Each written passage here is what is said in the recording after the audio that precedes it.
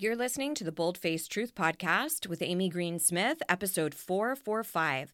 You can find information on anything referenced in this episode at amygreensmith.com/EP445. Oh, well, hey there. Check you out listening to self-help pods and working on yourself. Fuck yeah. Quick question. You know those situations where your boss asks you to take on one more thing, or your partner asks what's bothering you, and you respond with a bold-faced lie? Oops. What would shift for you if you actually started telling the bold-faced truth? Everything. Listen, if you struggle with people-pleasing, perfectionism, and you could use some help with boundaries or speaking up, you are in the right place. Thank God. I am Amy Green Smith. I'm a certified and credentialed life coach, hypnotherapist, and keynote speaker. Fancy. And I've been working in the personal development space since the mid-2000s. Vintage. Sometimes I'll be solo, other times you'll hear from smart folks offering you easy-to-implement tools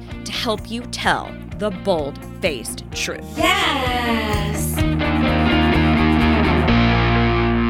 Well, hello, y'all. Amy here. I am so excited to continue with our series around identity. If you haven't caught the last two episodes, I highly suggest that you do so. We kicked it off with a conversation with my dear friend, Sarah Dean. You can find that under episode 443, where we talk about how our identity changes as our roles change in our life, specifically if you kind of don't know what you like anymore now that you're a parent, or now that you've thrown yourself into your career for the last 10 years and you've kind of lost sight of who you are or what you even enjoy. That's what we discussed with Sarah, so be sure to catch that. And then last week I discussed a ton of different assignments and journal prompts that you can use to start uncovering who you want to be in this world. We talked about how folks have branded you or assigned labels to you throughout your life and what to do about that if you want to stop being the shy one or the, quote, too sensitive one, or you're too loud, or people have, given you these monikers throughout your life. What do we do with that? How do we examine our various life roles? Like, am I spending enough time being a parent versus being a friend versus being a creative or being an activist? Like, we really start breaking down, where do you spend all of your time and energy? So be sure to catch those two. This week, I'm going to dial up another expert. I'm hoping that I'm able to grab her and get her on the line.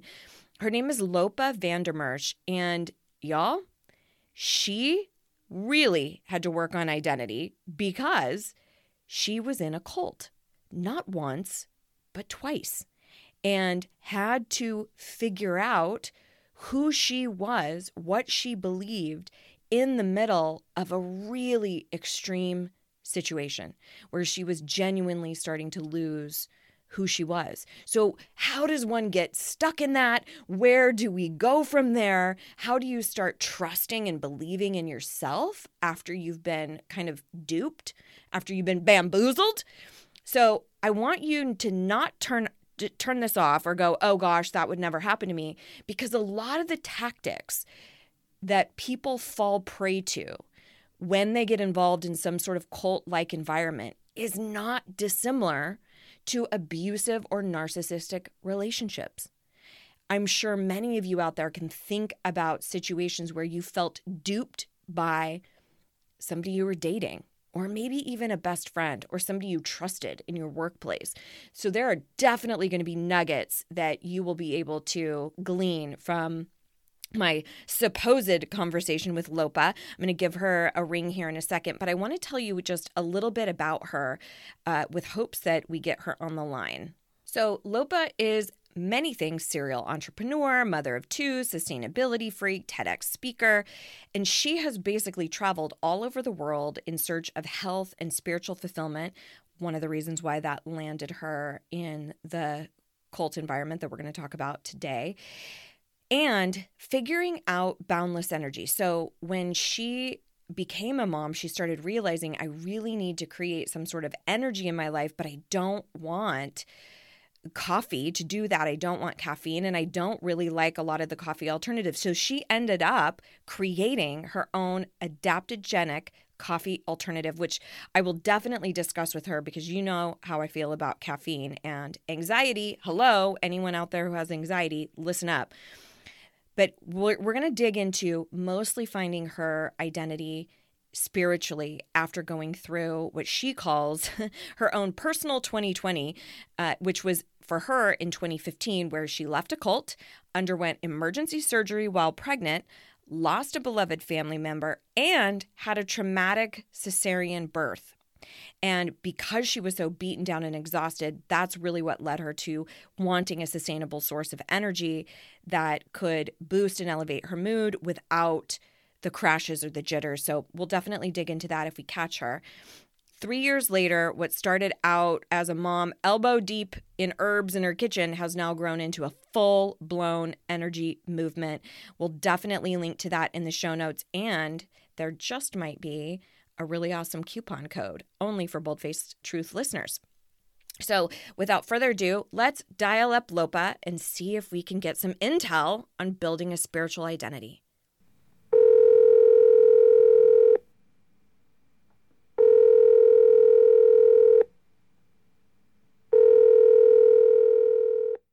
Hello.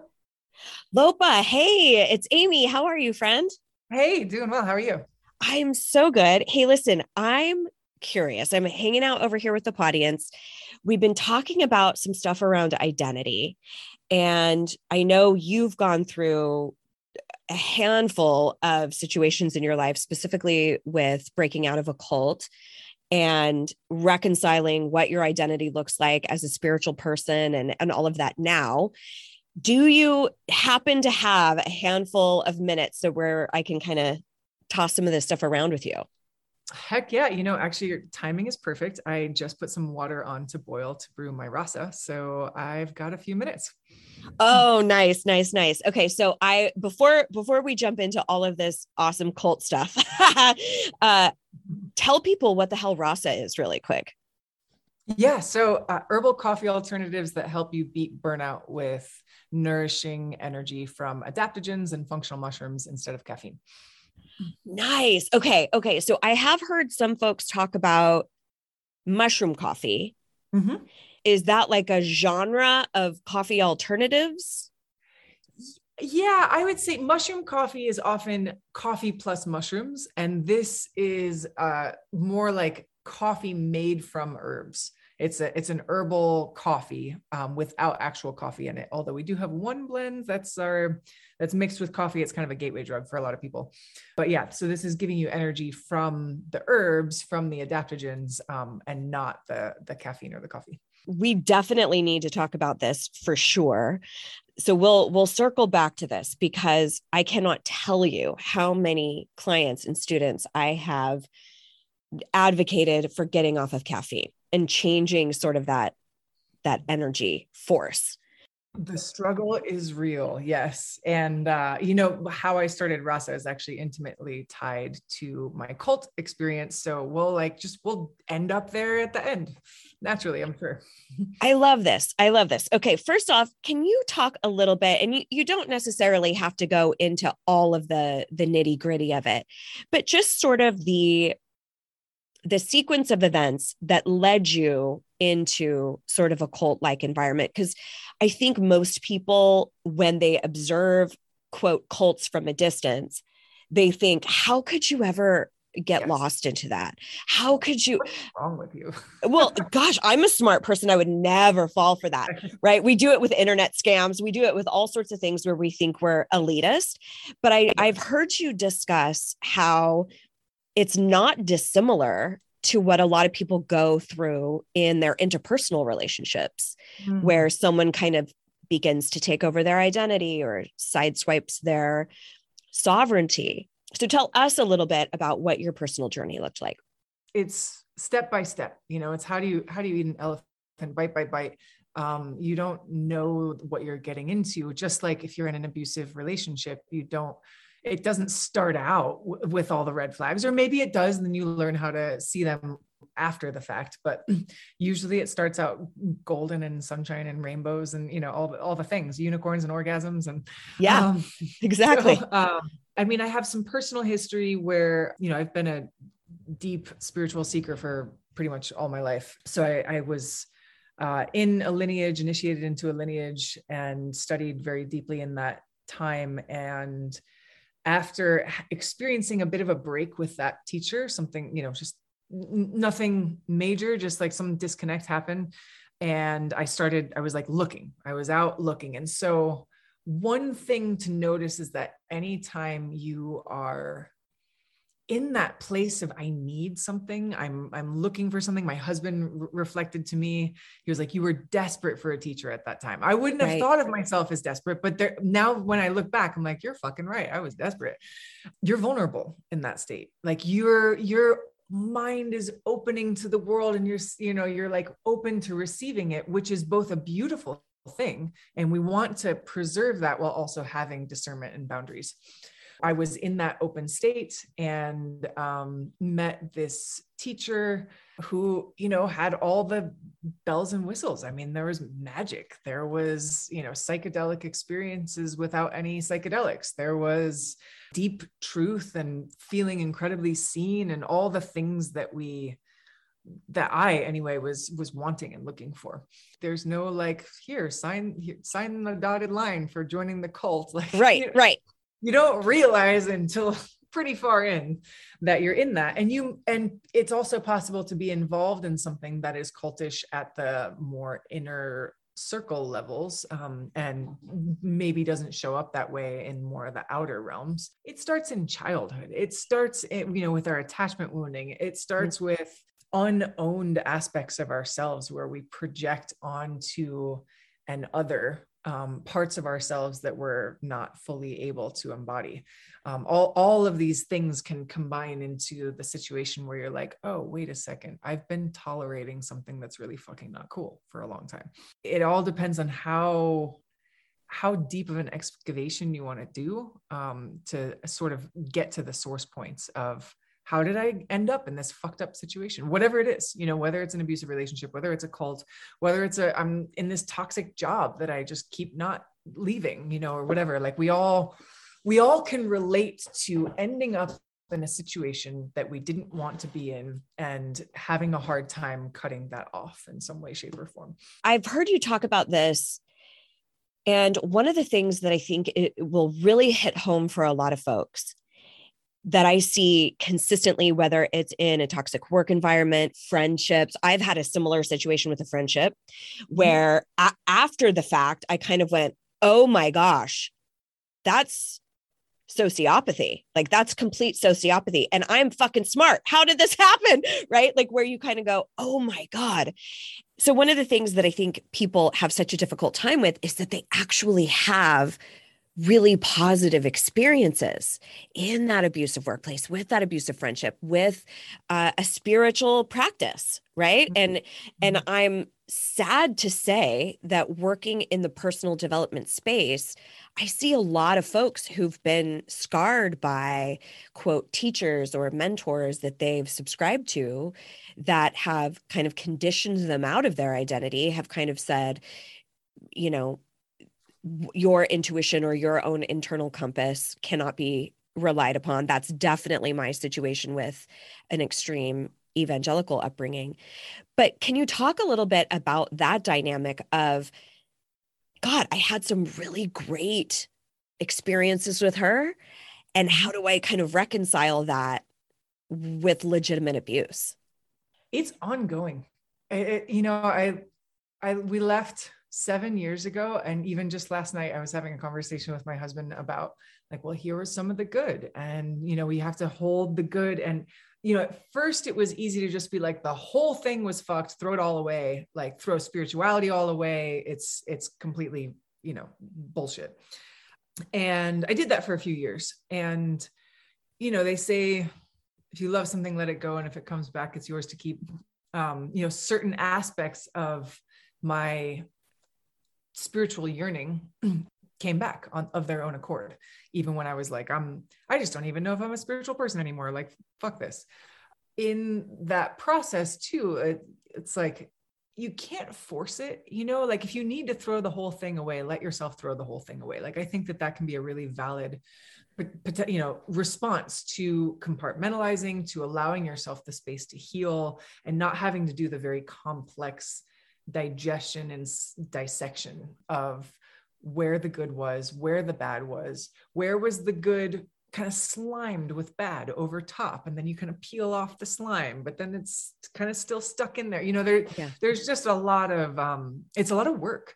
And I think that in our modern, over busy, consuming new content from every different angle and every different moment, like we don't actually take the time to digest our past experiences and see where and how we got off our track and how to find ourselves back on that track. But taking the time to, whether it's writing, whether it's talking to a friend, whether it's meditation, whether it's, just letting yourself think about the challenging things, I think that it's actually really, really important because otherwise we still disconnect from part of ourselves, because there's authentic part of ourselves that got into that situation in the first place for a reason, and for a good reason. We're not idiots. We're not, we all have our shit, but something was guiding us in that direction. And so if we trust that something, and we trust our deeper self, we know that we had to get something out of that. And some of that is the growth that we experience from going through the suffering that we did. That is a completely valid part. And some of it is, there was good here that pulled me in, and I'm going to take the good. And I wouldn't even say leave the bad. It's about integrating the bad. It's about letting that inform and alchemize who you become based on your experience. You can't reject your past. You can't reject what life has given you and what you chose in your life to get to where you are now. Like this is part of becoming who you are. And so it's not about just like, oh, I'm going to throw the whole thing away. Again, with the caveat that maybe you need to do that for a little while. But I think at some point there becomes an integration where you're no longer throwing it away, and you're no longer identifying with this was who I was. I am a trauma survivor. I'm a cult survivor. I think that there's a period where that can be very helpful to understand about yourself and as a way of taking care of yourself. And I think that there's also a moment, and only you can know when that moment is, and that moment will probably happen of its own accord. You can't force it, but where you do kind of let it go and say, this is integrated into my being.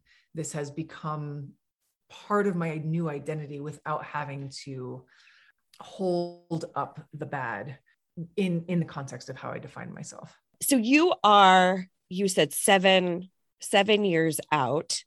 I'm so curious about like self-trust, because I could see a lot of folks who can go, okay, I can see myself in your story through the lens of a really sordid past relationship where in hindsight, I cannot believe I let that individual treat me that way. I can't believe what I tolerated. And I see a lot of people who are kind of reckoning with their past in that way, where they don't feel like they have a solid footing. It's like all of these elements of their identity got completely ripped out from under them. And like you said, you went through that phase where you're like, throw it all away. And I agree with you that I think there's a huge place for that in our kind of healing trajectory. But what did that look like for you to go, okay, I recognize why I was hungry for this sort of an experience, why it led me there, and parse out what's yours to carry and what's hers to carry that was not your responsibility? And where did that lead you as far as trusting self or following your own intuition?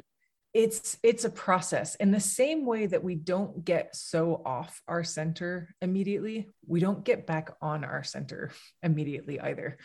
And so I think first and foremost, we have to be patient with ourselves and understand that it's going to feel a bit wobbly because the very ground of your being has been brought into question.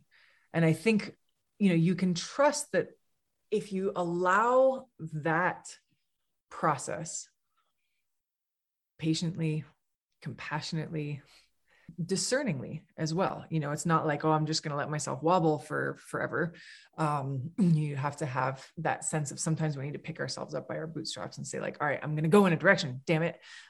But I think if we allow that process, that we can trust that the self that comes out of the other side of that is so much stronger and so much more trustable than the one that got us into that. And I think that that's part of the alchemy that's possible in these kinds of situations, is that like on some level, like we need to be shown how we got off center so that we can find center and tether ourselves to that, because that's what we're here for, is to like live from this centered place, because that center is the one that's you and only you. When we get off center, it's when we're responding to someone else's reflection of us, when we're responding to and trusting more, a projection or society's reflection or whatever it may be.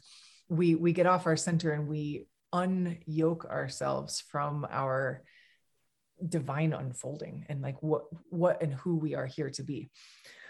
I'm a big fan of acting, at like actually going into action as opposed to just thinking about who I am or what I'm going to do. There's a way in which when we bring our intentions and our wishes into manifestation into the world, that we're able to get a stronger reflection back, and also back to ourselves. Like we see ourselves, as an example, like this is probably like a pretty big example. And I don't mean that if you act like you need to do something like this, but for me, starting Rasa was directly out of the aftermath of this. I saw an opportunity, and though I was still deep in the healing process and, pretty dysregulated all over the place, because this opportunity spoke to me, I just said yes to it. And I kept on going, one foot in front of the other. And I acted, and I instead of putting 100% of my focus on healing, and I don't know about, you yourself, Amy, or the listeners, but sometimes I can get a little bit too stuck in my head. And so there was something about focusing on what can I give and what can I offer that actually helped me to build tremendous trust that wasn't just in the, like, I'm going to self-reflect on this one situation. I'm going to self-reflect, and just get really analytical and dissecting about the cult situation. It was like, I built trust by taking right action, doing things that were in integrity with my values. I didn't have to 100% process every single moment of that negative experience, because my inner confidence and my inner self-trust were building so much through just seeing myself create something that was a benefit to others and, was in alignment with my values. So again, it doesn't need to be as big as like, create some big company kind of thing. But, look at what is the person that you want to be? How do you want to show up in the world, and make even the most minute of actions towards that? Whatever it is, anchor yourself around some habit, and there's a virtuous upward spiral that starts to happen just as you take one foot and put it in front of the other. I really love what you're saying here, because I think there's so many folks who come out of a really difficult chapter like this, to say the very least, where they feel like, can I even trust myself? And I really love what you're saying here, because I think going through, if I'm hearing you say this correctly, or if I'm sizing this up correctly, it's like, because you went through what you went through with the cult, and then were able to surmount that, heal it, look at it, observe all of the reasons why perhaps that was attractive to you. By virtue of you just going through that and analyzing it, you are far less susceptible to going down that path again. And that's one of the things that I think people don't see very often. They think, oh my gosh, what if I do it again? What if I just get into another job that that takes everything out of me, or I let somebody else abuse me in an intimate partner relationship. And one of the things that I tell them all the time when we're actually doing the work, we're taking that right action, is, hey, you have so much more awareness and insight that when those situations present themselves to you in the future, they are going to be such a red flag that you'll have so much more learning and awareness and knowledge that you won't go down that path. And one of the other things too, that I think is really important that you're talking to here about follow what you do know, right? Like you might get really sucked up into well, gosh, I don't know how I really feel about a God or a universal energy. I might not know that, but right now, what I do know is that I value kindness, right? Or that I value independence or autonomy, or right. Like, I think a lot of times we get so in this vortex of, oh gosh, but I don't know this, but I don't know. Oh my gosh, my identity, it's being ripped out from underneath me. But it's like, but there are always things that internal compass already knows. Yeah, exactly. Ground yourself in what you do know. And you will be tested. There will be tests that come to see if you have integrated this. If you have, and if you've done that work, it is going to be really easy to recognize, and you're not going to get into that kind of situation, because you're also going to have that inner self-respect of like, wait a second, I don't fucking let myself be treated like this. Like, wait, how did you just talk to me? Hold up. Right. And you back out of that situation way before you're in a complex, traumatic, abusive context. And it's also possible that you don't. And it's actually very common for people to get into two cults. And if we didn't fully integrate into our sense of self, into that unshakable knowing of who and what you are, then, it could come up again. It's okay. We go through what we need to go through in this life. And, that's not to say that I obviously, it's not okay that people experience trauma and all that, but if you can take that broader view, if it's possible for you to see it as like, wow, okay. If you get into another situation, even, sometimes what ends up happening is you get like 3 or 4 steps down one of those paths. And then you come back and you're like, oh, fuck, I fucked up and I did it wrong. And there I was. But how much less far did you go that second time? Exactly. Almost certainly you recognized it way less. And the next time it'll be 2 steps. And the next time it'll be 1 step. And then the next time you are waving at that red flag from like the top of the mountain, you're like, fuck you. That's right. That's right. I oftentimes will say the gestation period gets so much smaller and shorter. Exactly. So, or your tolerance for bullshit gets a lot smaller. So something that would have taken you out, for a year now might take you out for like a month, and then it starts to become less and less. So I completely concur with that. I wanted to take a quick moment to thank Let's Get Checked for sponsoring this podcast. Let's Get Checked makes professional health testing super easy by letting you get tested without having to visit a healthcare provider. Well, testing for what, you might ask? Well, they have a huge array of at-home testing kits, including women's health, men's health, sexual health, and wellness kits. In fact, I did 2 of the women's hormone testing kits, and it could not have been easier. And then when I received the results, I was able to simply forward them on to my naturopath to get her thoughts. All you do is you simply choose your test online. It will be delivered to you in discreet packaging with next day delivery. And then once your sample arrives in the lab, confidential results will be available from your secure online account within 2 to 5 days. Once your results are available, they'll be reviewed by a physician, and then a nurse will contact you for a consultation over the phone. And in some cases, a physician will be able to provide prescriptions to the pharmacy of your choosing. Let's Get Checked laboratories are CLIA approved and CAP accredited, which are the highest ranking levels of accreditation.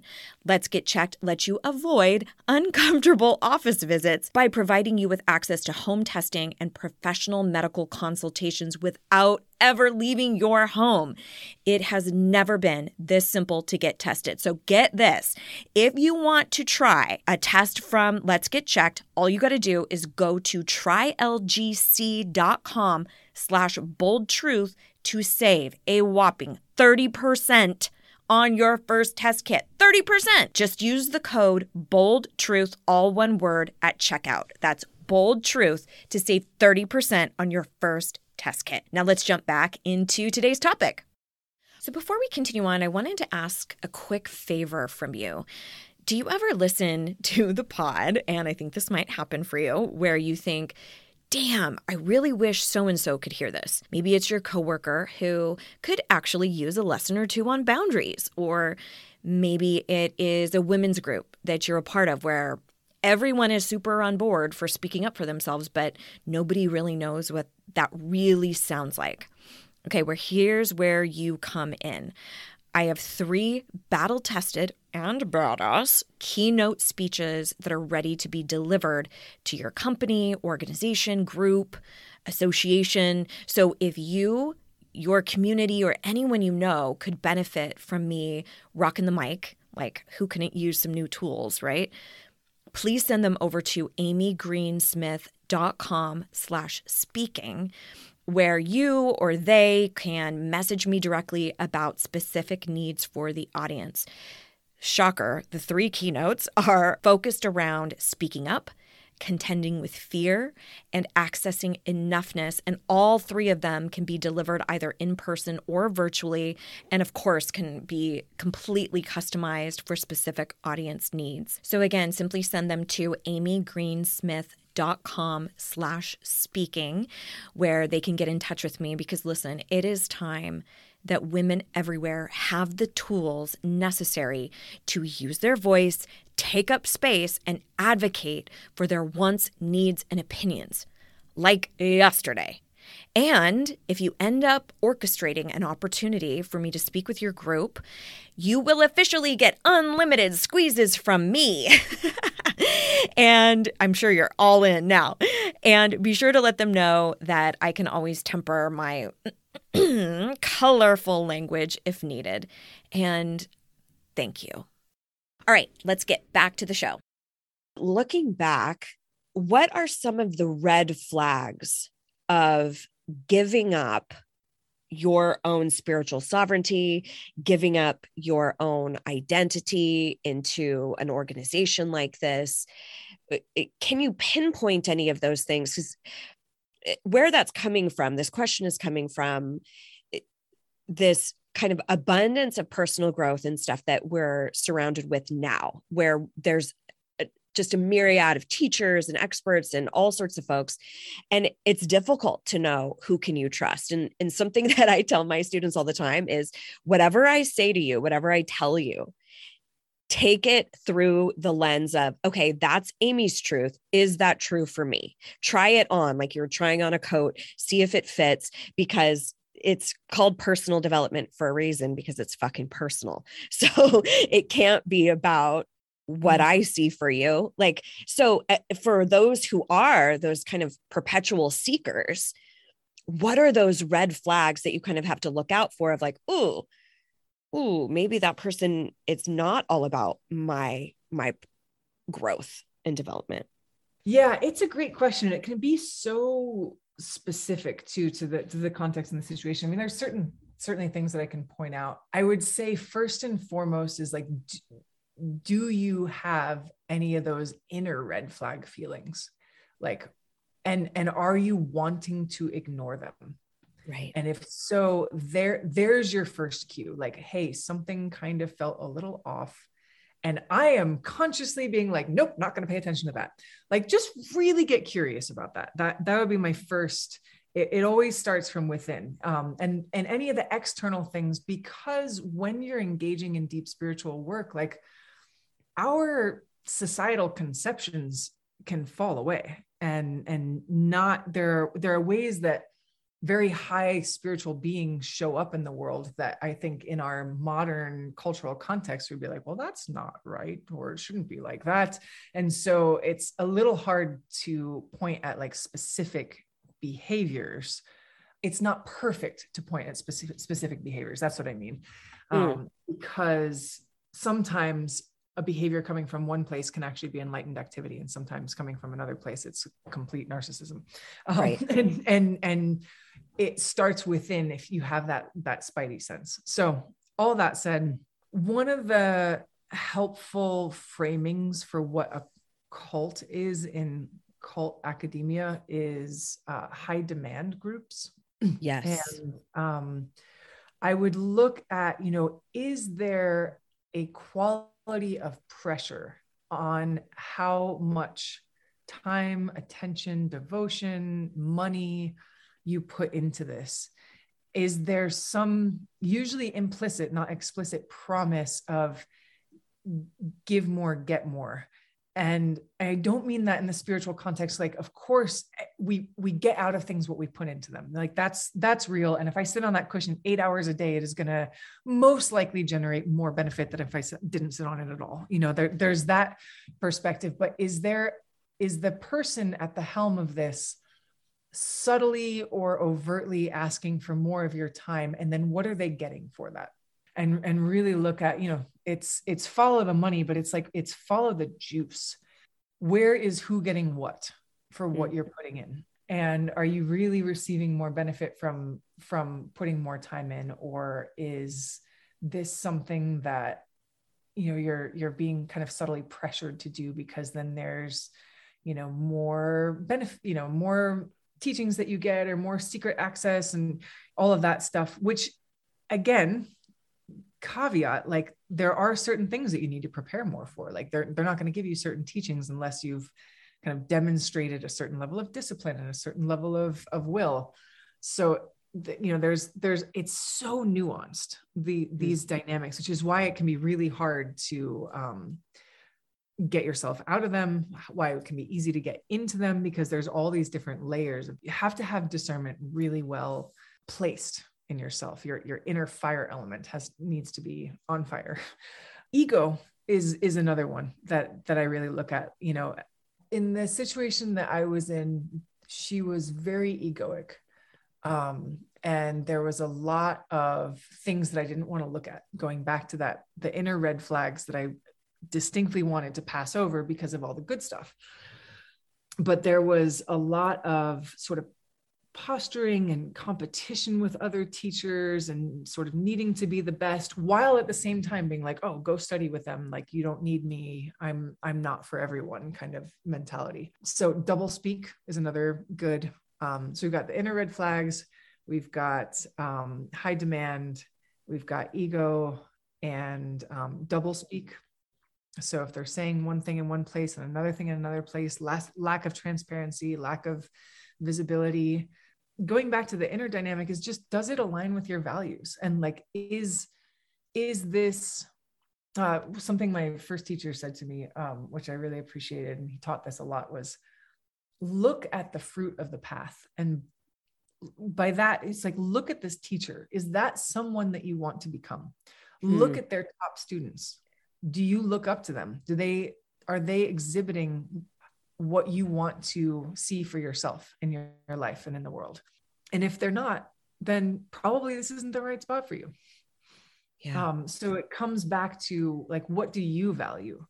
And one of the things that I value is humility. And I did not see any of that with her. I ignored that inner red flag for so much of the time because there was all these other good things.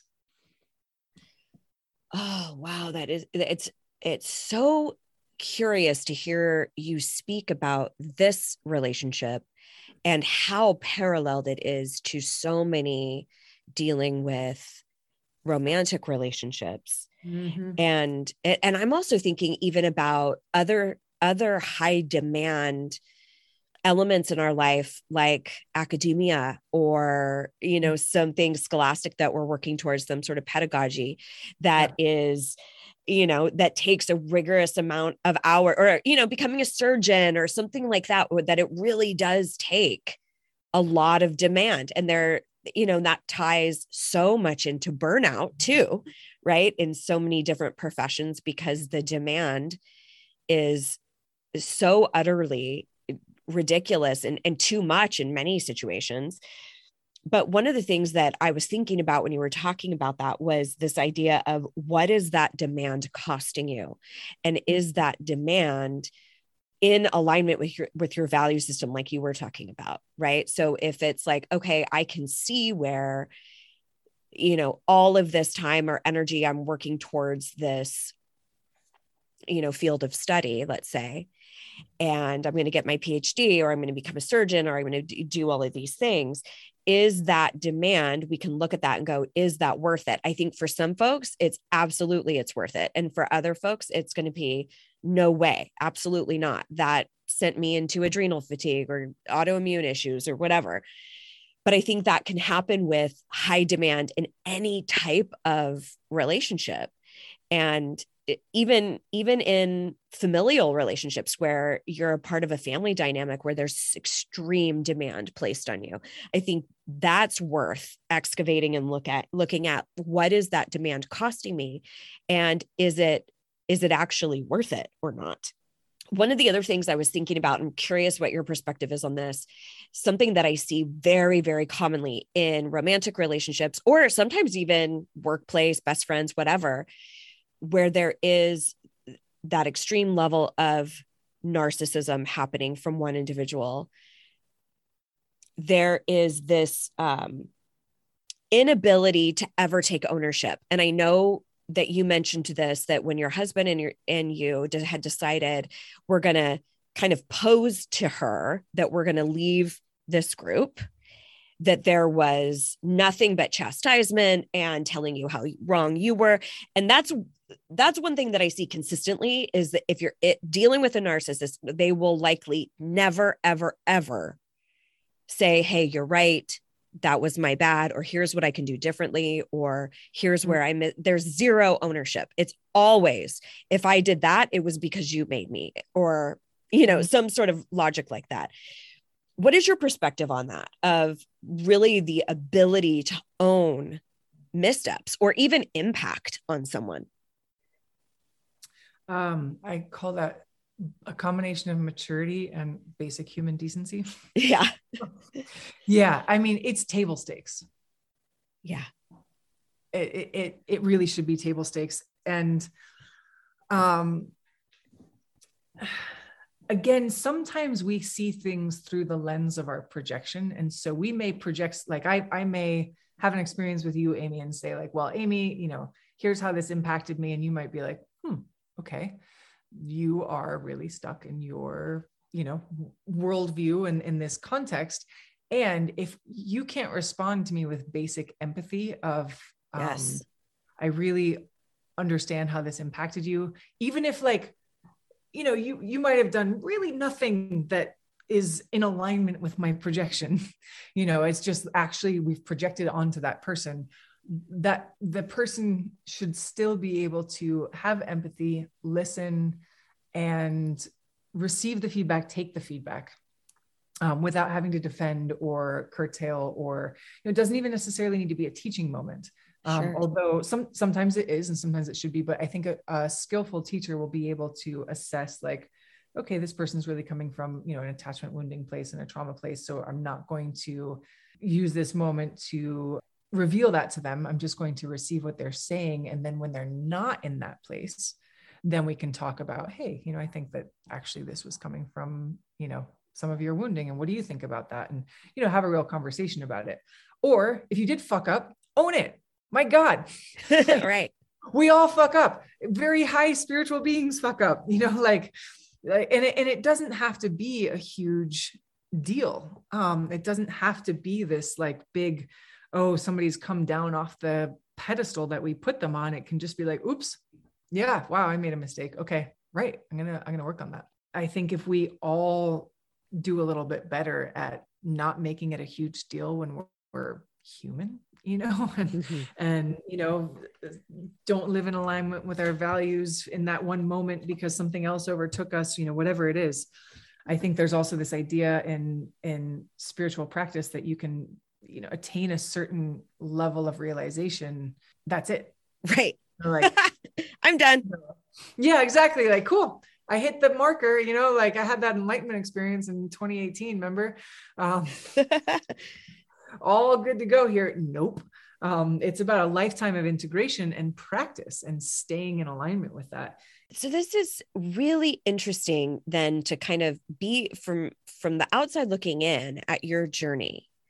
You went through this not terribly long ago, like 7 years ago, have gone through this place of still being able to anchor into your own internal sovereignty, which has led you down the path of creating a coffee alternative like that. It's so not what I in my logical head would go, oh yeah, there that's the natural path. But talk to me just about how that came to be through kind of your spiritual practice. What are the through lines between those two? And you're right. It's not like, oh yeah, that's exactly what would come out.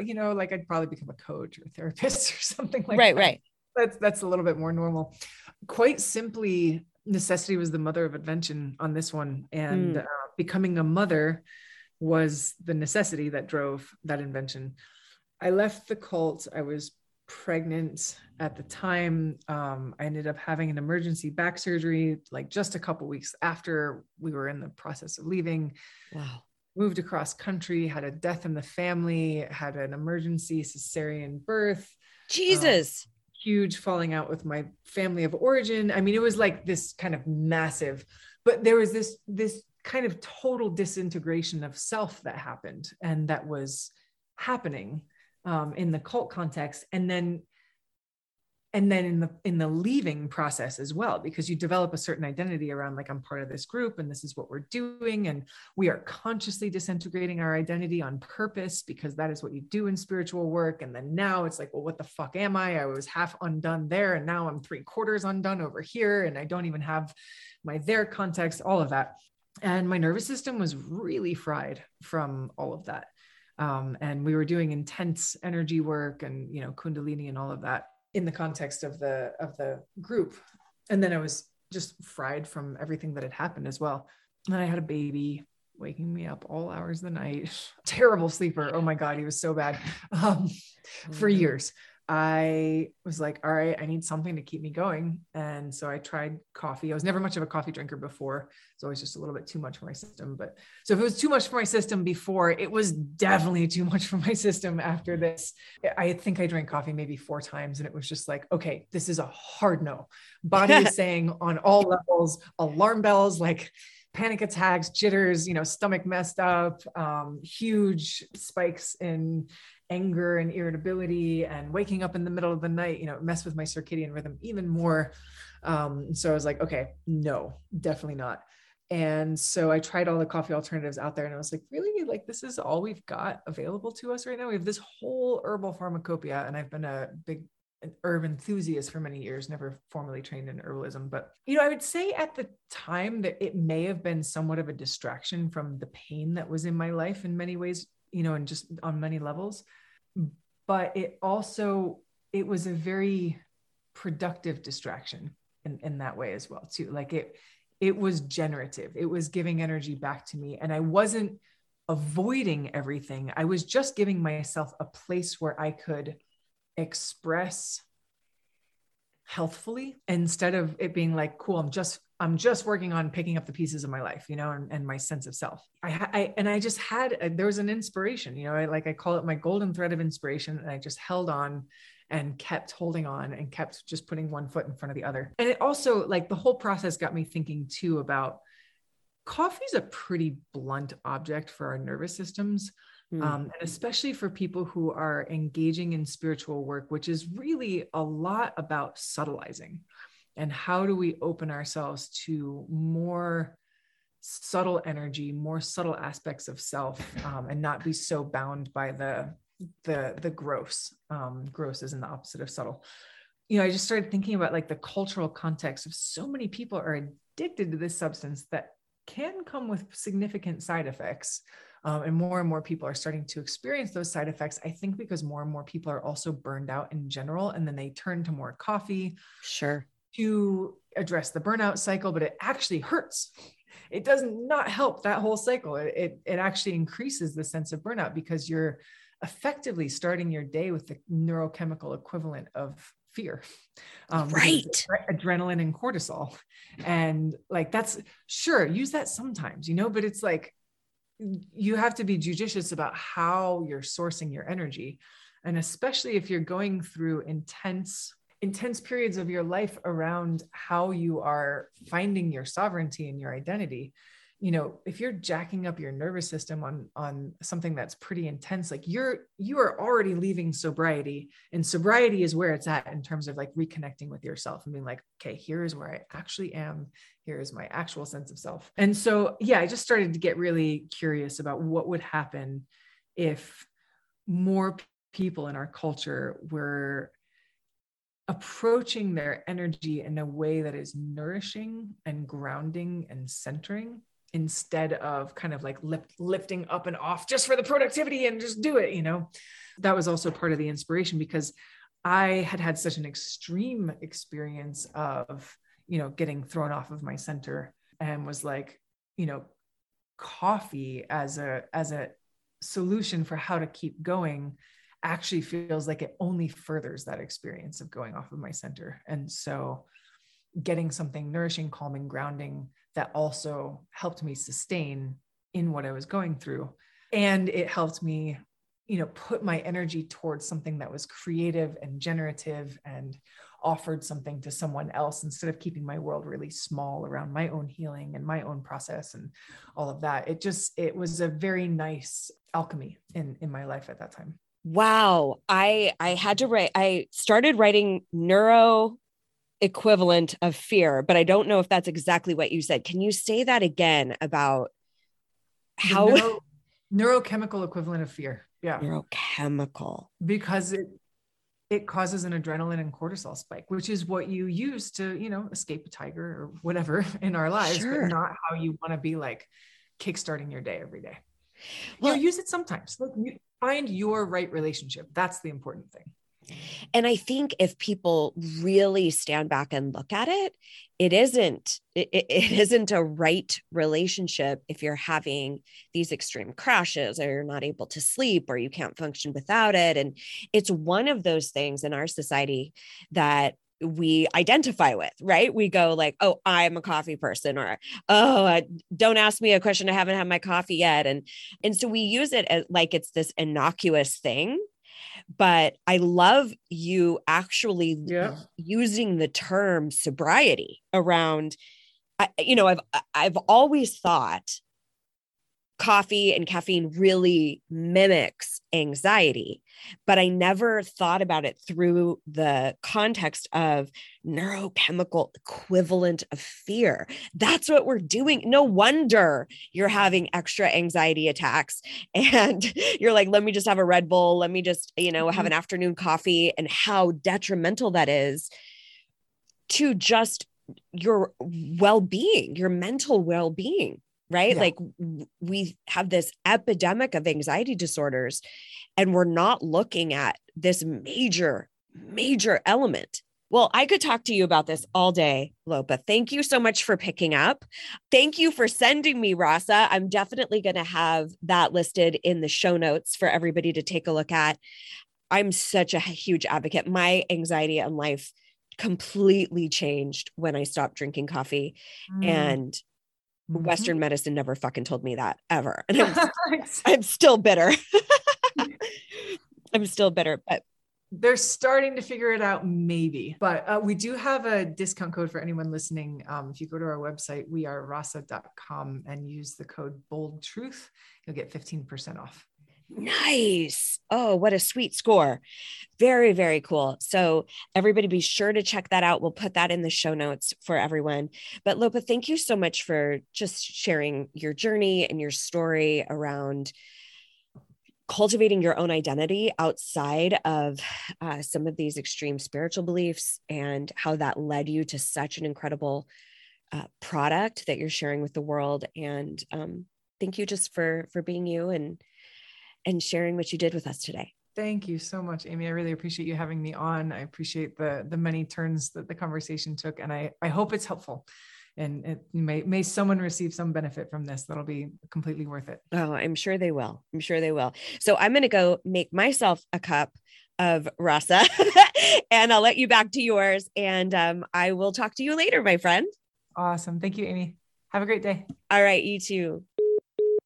What a tale, right? And I'm hoping that you've been able to glean a couple of little nuggets around how we tend to get lost with our identity in other people, other organizations, other ideologies, other belief systems. I think it's really important for us to consistently and chronically check in with our intuition, start noticing if a group of people, if it just doesn't quite feel right to be around them, or there's just something that feels kind of sticky, which we talked about a little bit earlier. And listen, I would love to hear your stories. I would like to know what your biggest takeaway was. I hang out the most on Instagram, and I would love for you to circle over there. Find me under the handle, Hey Amy Green Smith. Find the meme for this episode, which is 445. It's usually one of the first ones. And share with me what you learned, or what was kind of an aha moment, or if you had a similar situation maybe in a romantic partnership where you felt duped or taken advantage of or made wrong for kind of following your own intuition. Next week, we are going to have another dial-in expert, and she's going to be talking about being queer and leaving your evangelical faith roots and what that looks like navigating family relationships. Obviously, our sexuality, our gender identity, all of that is such a huge, huge piece of making up who we are. And depending on how you were raised, there may have not been much room for that. So stay tuned for that discussion. I will see you around these parts next week. And please remember, you are enough. Your voice matters. So go out there and tell the bold-faced truth.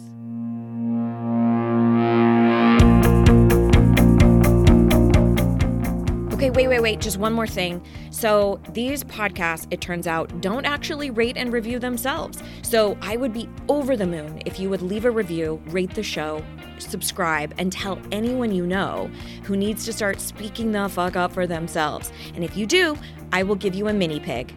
Just kidding, but I will be so very incredibly grateful. Okay, thank you. Bye.